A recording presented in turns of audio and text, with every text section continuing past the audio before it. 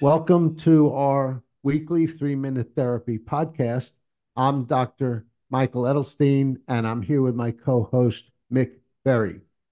I am a rational emotive behavior therapist, that's REBT, and Mick is an expert in REBT, which was devised by Albert Ellis in the mid 1950s. And the basic premise is that our emotions don't come from situations directly, but our emotions come from our thinking about situations. And when we have disturbed emotions like anxiety, depression, anger, or suicidal ideation, it comes from a particular type of thinking, and that's thinking in terms of demands: must, should, supposed to's, have to's. I must do well and get approval, or else I'm no good. You must treat me fairly and kindly, or else you're no good. And my life must be fair, reasonable, and hassle free, or else it's no good.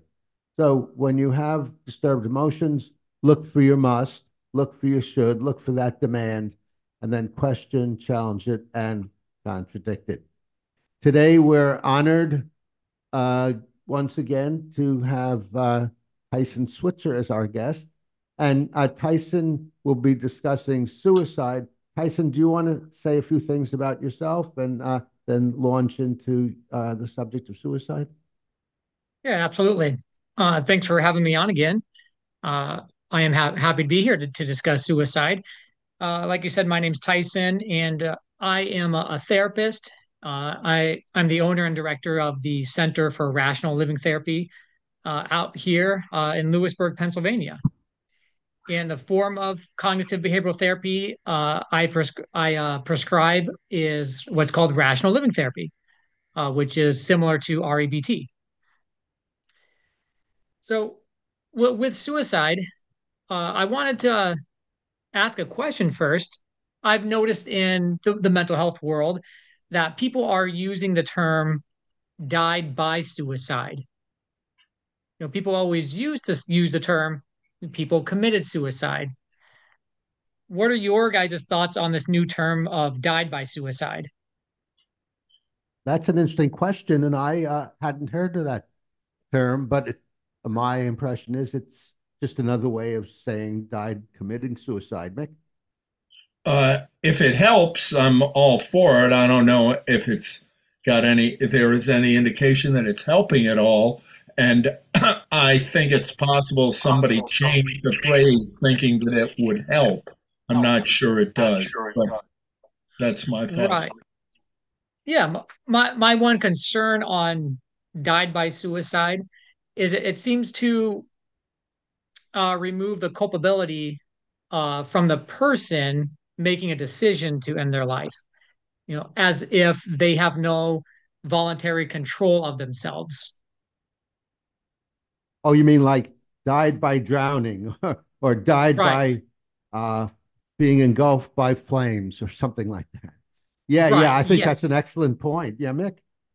Yeah, and I've seen this before when I've known some people that have committed suicide, and I've seen that a lot of people give a whole lot of sympathy to the person who committed suicide after they've committed suicide, like it's going to make a difference. I've been quite upset over a couple of friends of mine that have committed suicide, and people say you need to be understanding of them. No, I don't. It doesn't make any difference if someone has committed suicide. What I want to do is be understanding of the people that are still alive and to let anybody know that I'll be upset if they kill themselves. Yeah, sounds Yeah, sure. reasonable to me. Yeah. Yes. So I tend to use those terms died by suicide and committed suicide interchangeably. Mhm. But I do think some people use that term died by suicide as a way to rid themselves or rid people of the uh, The, action as resp- if the yeah, responsibility the responsibility or the or irresponsibility of their action. absolutely, as if someone had an it inside of them that's controlling them.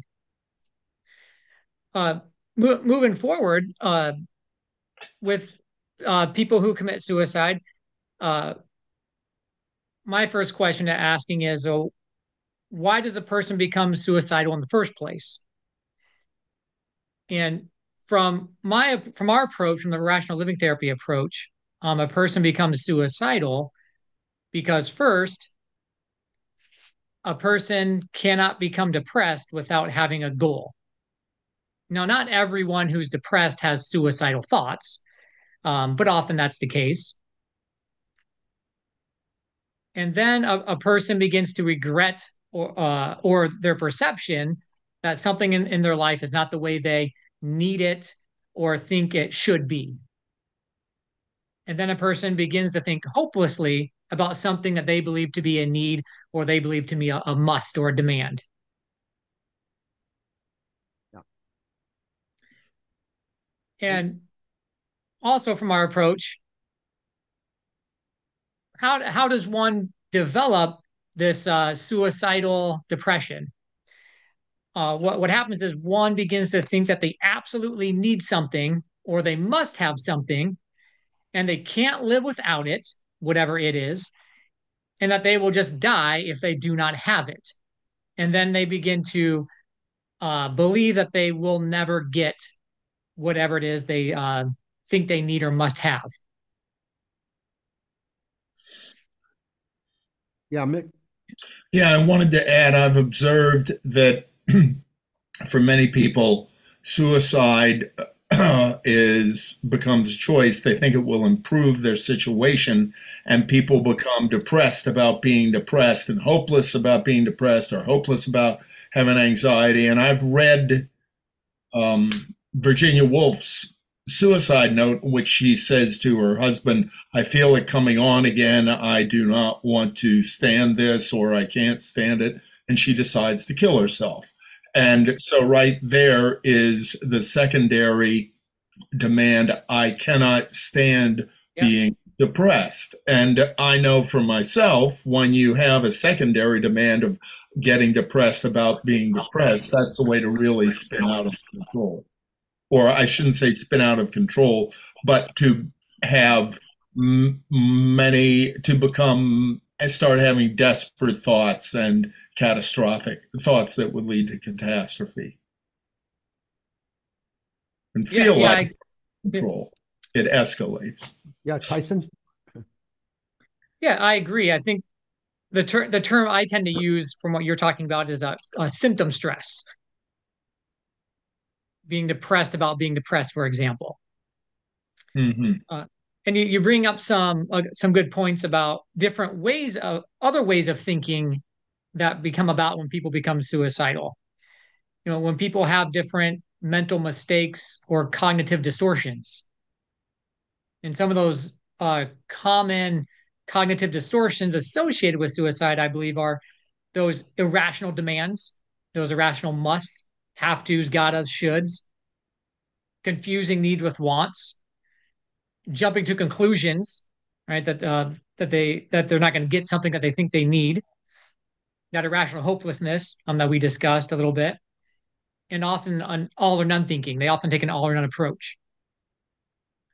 And what are your guys' thoughts about hopeless thinking? Because that's usually a component to people who are suicidal. Well, actually, I was going to ask you about that, and I thought maybe you could clarify my thoughts about that because I've had clients who have been very, very depressed, and they told themselves, I can't stand this depression, but they don't kill themselves. And then there are others who do, or at least attempt to. So, is there a way to tell the difference in advance? Which kind of irrational thinking leading to depression is also going to lead to suicide? I haven't seen a particular difference. Right. Well, one thing I think we know that whatever someone's dealing with, they can stand what's going on with the fact that they are still alive, right? They're standing it, yes. They are standing it, right? Now, this hopeless thinking, when people talk about hopeless thinking, it's really they're not meaning to be. No matter what a person is thinking hopeless about, it's a it's really an arrogant assumption, and people don't mean to be arrogant. And what I mean by that is if I begin thinking, first of all, hopeless thinking is really the incorrect term, which I'll get to in a minute. But the arrogance is if if I think I can't find a solution to a problem, if I believe that I can't find a solution, that means Dr. Edelstein, you can't. Mick, you can't find a solution. If I haven't thought of the solution, no one can. So that's what I mean by there's that arrogance there. Yeah, Mick. Yeah, that's really cool. I never thought of it that way, but you're right. There is a lot of arrogance there. Why not say, I can't find a solution here.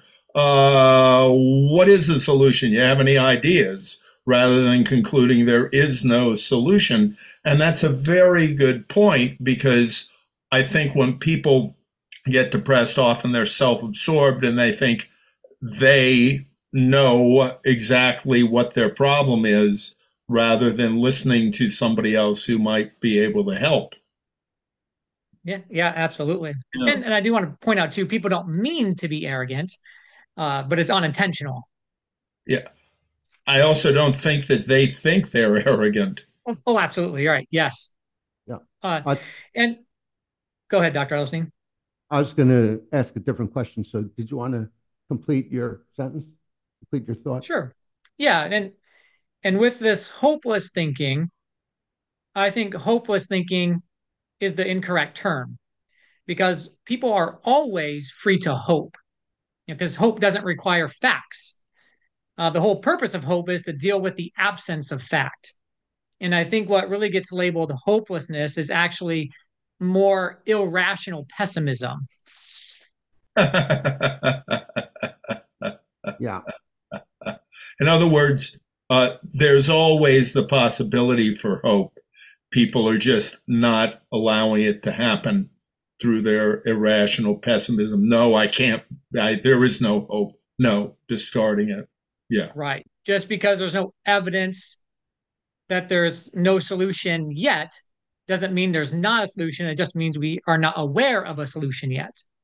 I, I Yeah, think we Mick? also might be able to call it irrational cynicism, A good, yeah, that too. That could work as well. which is cynicism is more severe than pessimism. It's I doubt things will work. No, things will not work. Yeah. No. Yeah, I think that term would work as well. Better than hopelessness. Mhm. Tyson, do you believe there's such a thing as rational suicide? Well, that's an interesting question. That makes me think of, assisted suicide. Right. Uh, Go ahead, Mick. Yeah, well, Michael, my answer to that is yes, and the term is euthanasia. We have a term for that, being if there is no chance of problems being alleviated, then the best option is to end your problems by ending your life. I do think that that is very, very rare, but I do think it exists. Well, would that come from I can't stand these problems?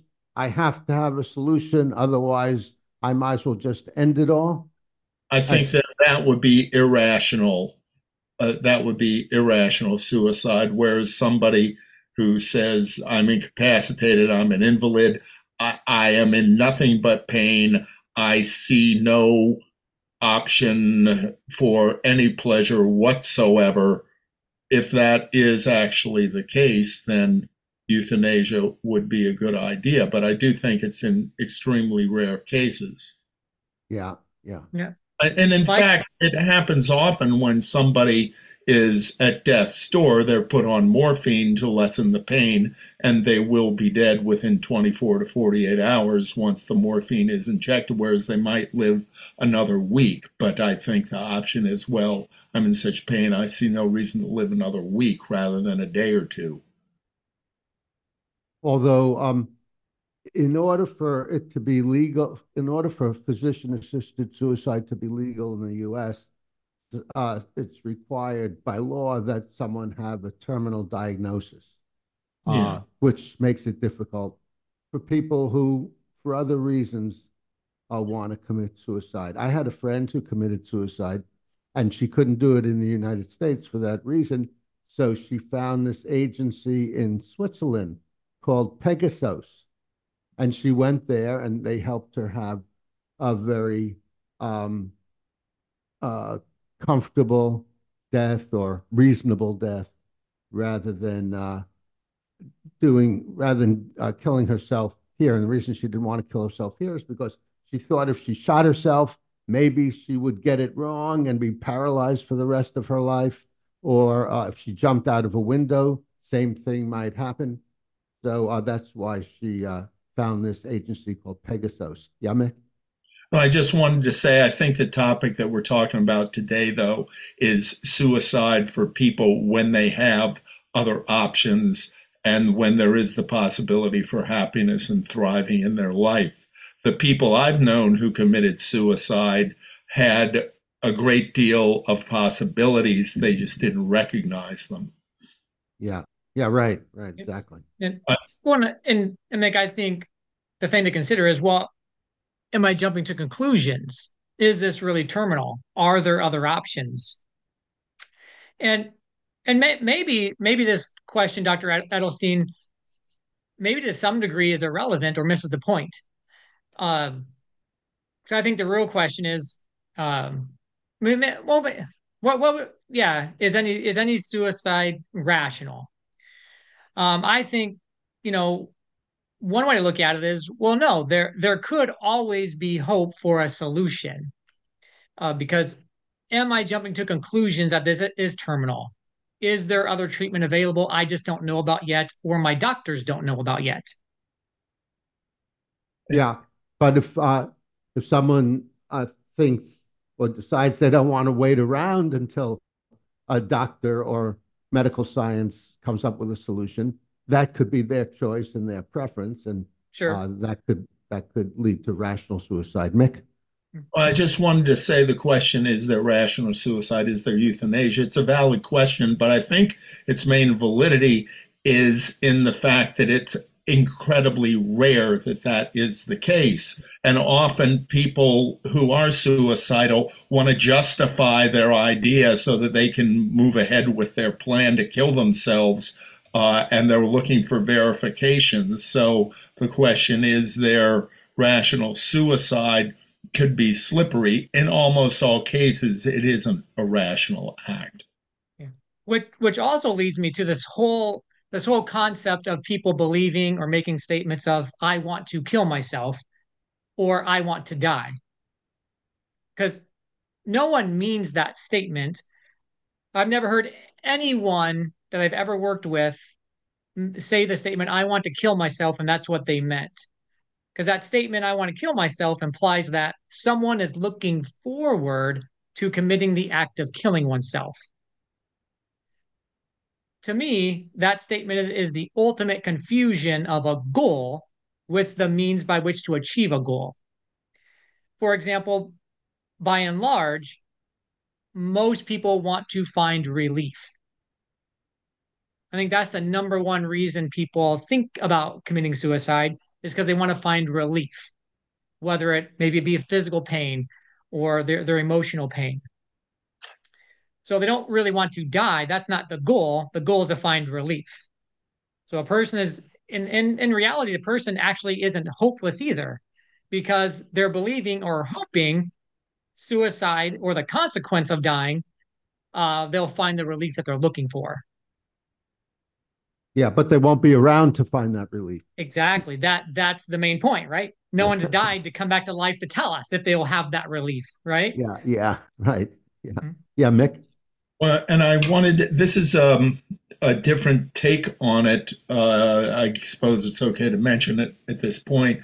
I've known people who would say, well, rational emotive behavioral therapy says that situations don't make us upset, we upset ourselves. So why is it anybody else's concern if someone commits suicide? Well, yeah, that's true, technically. But the thing is, most of us have people that care about us a great deal in our life, and we want people to care about us a great deal in our life. And if we have people who care about us, it is not a big leap of thought to realize that if we kill ourselves, other people will be quite upset. technically, yes, they are upsetting themselves, but if they care about us a great deal, the consequences are that they're going to be highly upset. So to think that suicide is insular and does not affect other people at all, yes, other people could remove themselves from being affected by it, but other people will be affected. Connect the dots. It's not a big leap. Yes, yeah, and there I have seen cases where someone was considering suicide, but they wouldn't want their children to have this to have their parent gone because they committed suicide. So I think that illustrates what you're saying, Mick. Yeah, and that's a deterrent. However, what can somebody do so that they are enjoying their life and engaged in activities that are they are able to have a great deal of pleasure from? I mean, I've had suicidal thoughts. It was suicidal thoughts. It was never anything that I was very worried about, but I wanted to nip the suicide thoughts in the bud. And that's why I started cognitive therapy, and then it morphed into rational motive behavior therapy.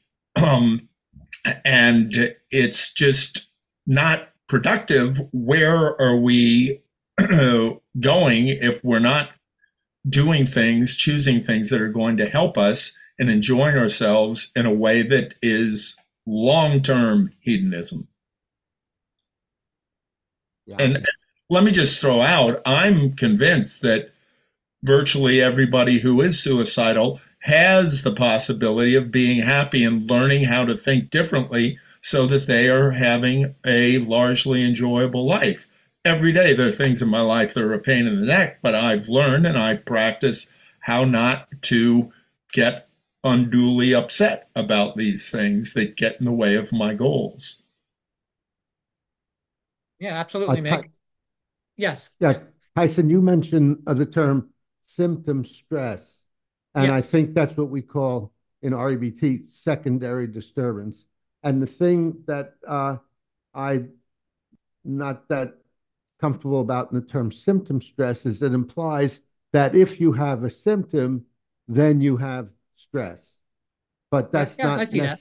that's not necessarily the case. I've had clients who were depressed about losing a loved one, and they didn't feel stressed about that. They thought, wrongly, I think, but they thought that the fact that they were depressed was more evidence that they really cared about this loved one.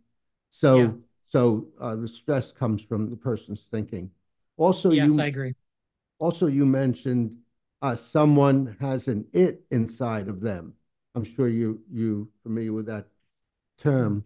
And actually, the that sort of muddies the waters. The it is their must. So someone has a must inside of Yes, them, not an it. right. You're right. Yes, I agree. Absolutely. Thanks for Uh, clearing I, up the waters. Yeah. You're Yeah. purifying the waters. Right. Right. uh, well, I guess one final thing I wanted to talk about Yeah. is when people, what I found personally, when I've worked with people and they understand that their goal isn't to die, that their goal is to find relief, that people often find relief in that alone once they realize what their goal is. And then once they realize their goal is to find relief, one wonderful method I love using with individuals is called the referenting method. Because once the person realizes that my goal is to find relief, now they can look at the advantages and disadvantages of two or more approaches to the same goal.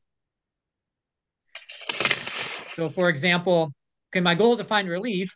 What are some ways I could find relief? That could be therapy. And what are some pros and cons of therapy? And then what's another area or example that I could find relief? And what are the advantages and disadvantages of that method? And then they So can in begin other words, exploring different options. weighing pluses and minuses, advantages and Right. disadvantages. Yeah, of Yeah. different methods to help them find relief that they're looking Yeah. for. Exactly. Yeah. Yeah. Because if not, people think their goal is to die. So what do they tend to do? They tend to look at different ways of how to kill themselves because they think Yeah. that's where they're going to find the relief. Right. Right. right. Um, Yeah, I have Nick, one. I have one question, Tyler. Do you think Tyson? Tyson. Yeah. Yeah. Do you think that suicide is a bigger problem today than it used to be? I suppose it doesn't really matter. It's still a problem and it needs to be addressed. But I'm just wondering if progress is being made in this area. Well, one, I am very interested in this topic, and I do present trainings on suicide. And through the data that we have that's collected, uh, the data really shows that the suicide rates really haven't significantly decreased and increased over the years. They've kind of been sort of even going up and down just slightly. Um, and when COVID hit, the suicide rates dipped a little bit, and then they increased a little bit when the pandemic was over. That's Um, funny. and now they've come back to sort of baseline. I've heard that about World War II. I don't know if it's true, but during World War II, suicides went down. Mhm. I don't know if Yeah, that's true though. It's some yeah, rumor. it could very well could be. Wouldn't surprise me. Yeah. Tyson, if someone has a child or a loved one who says they want to commit suicide, it could be just a thought, or it could be something that is something to be really concerned about.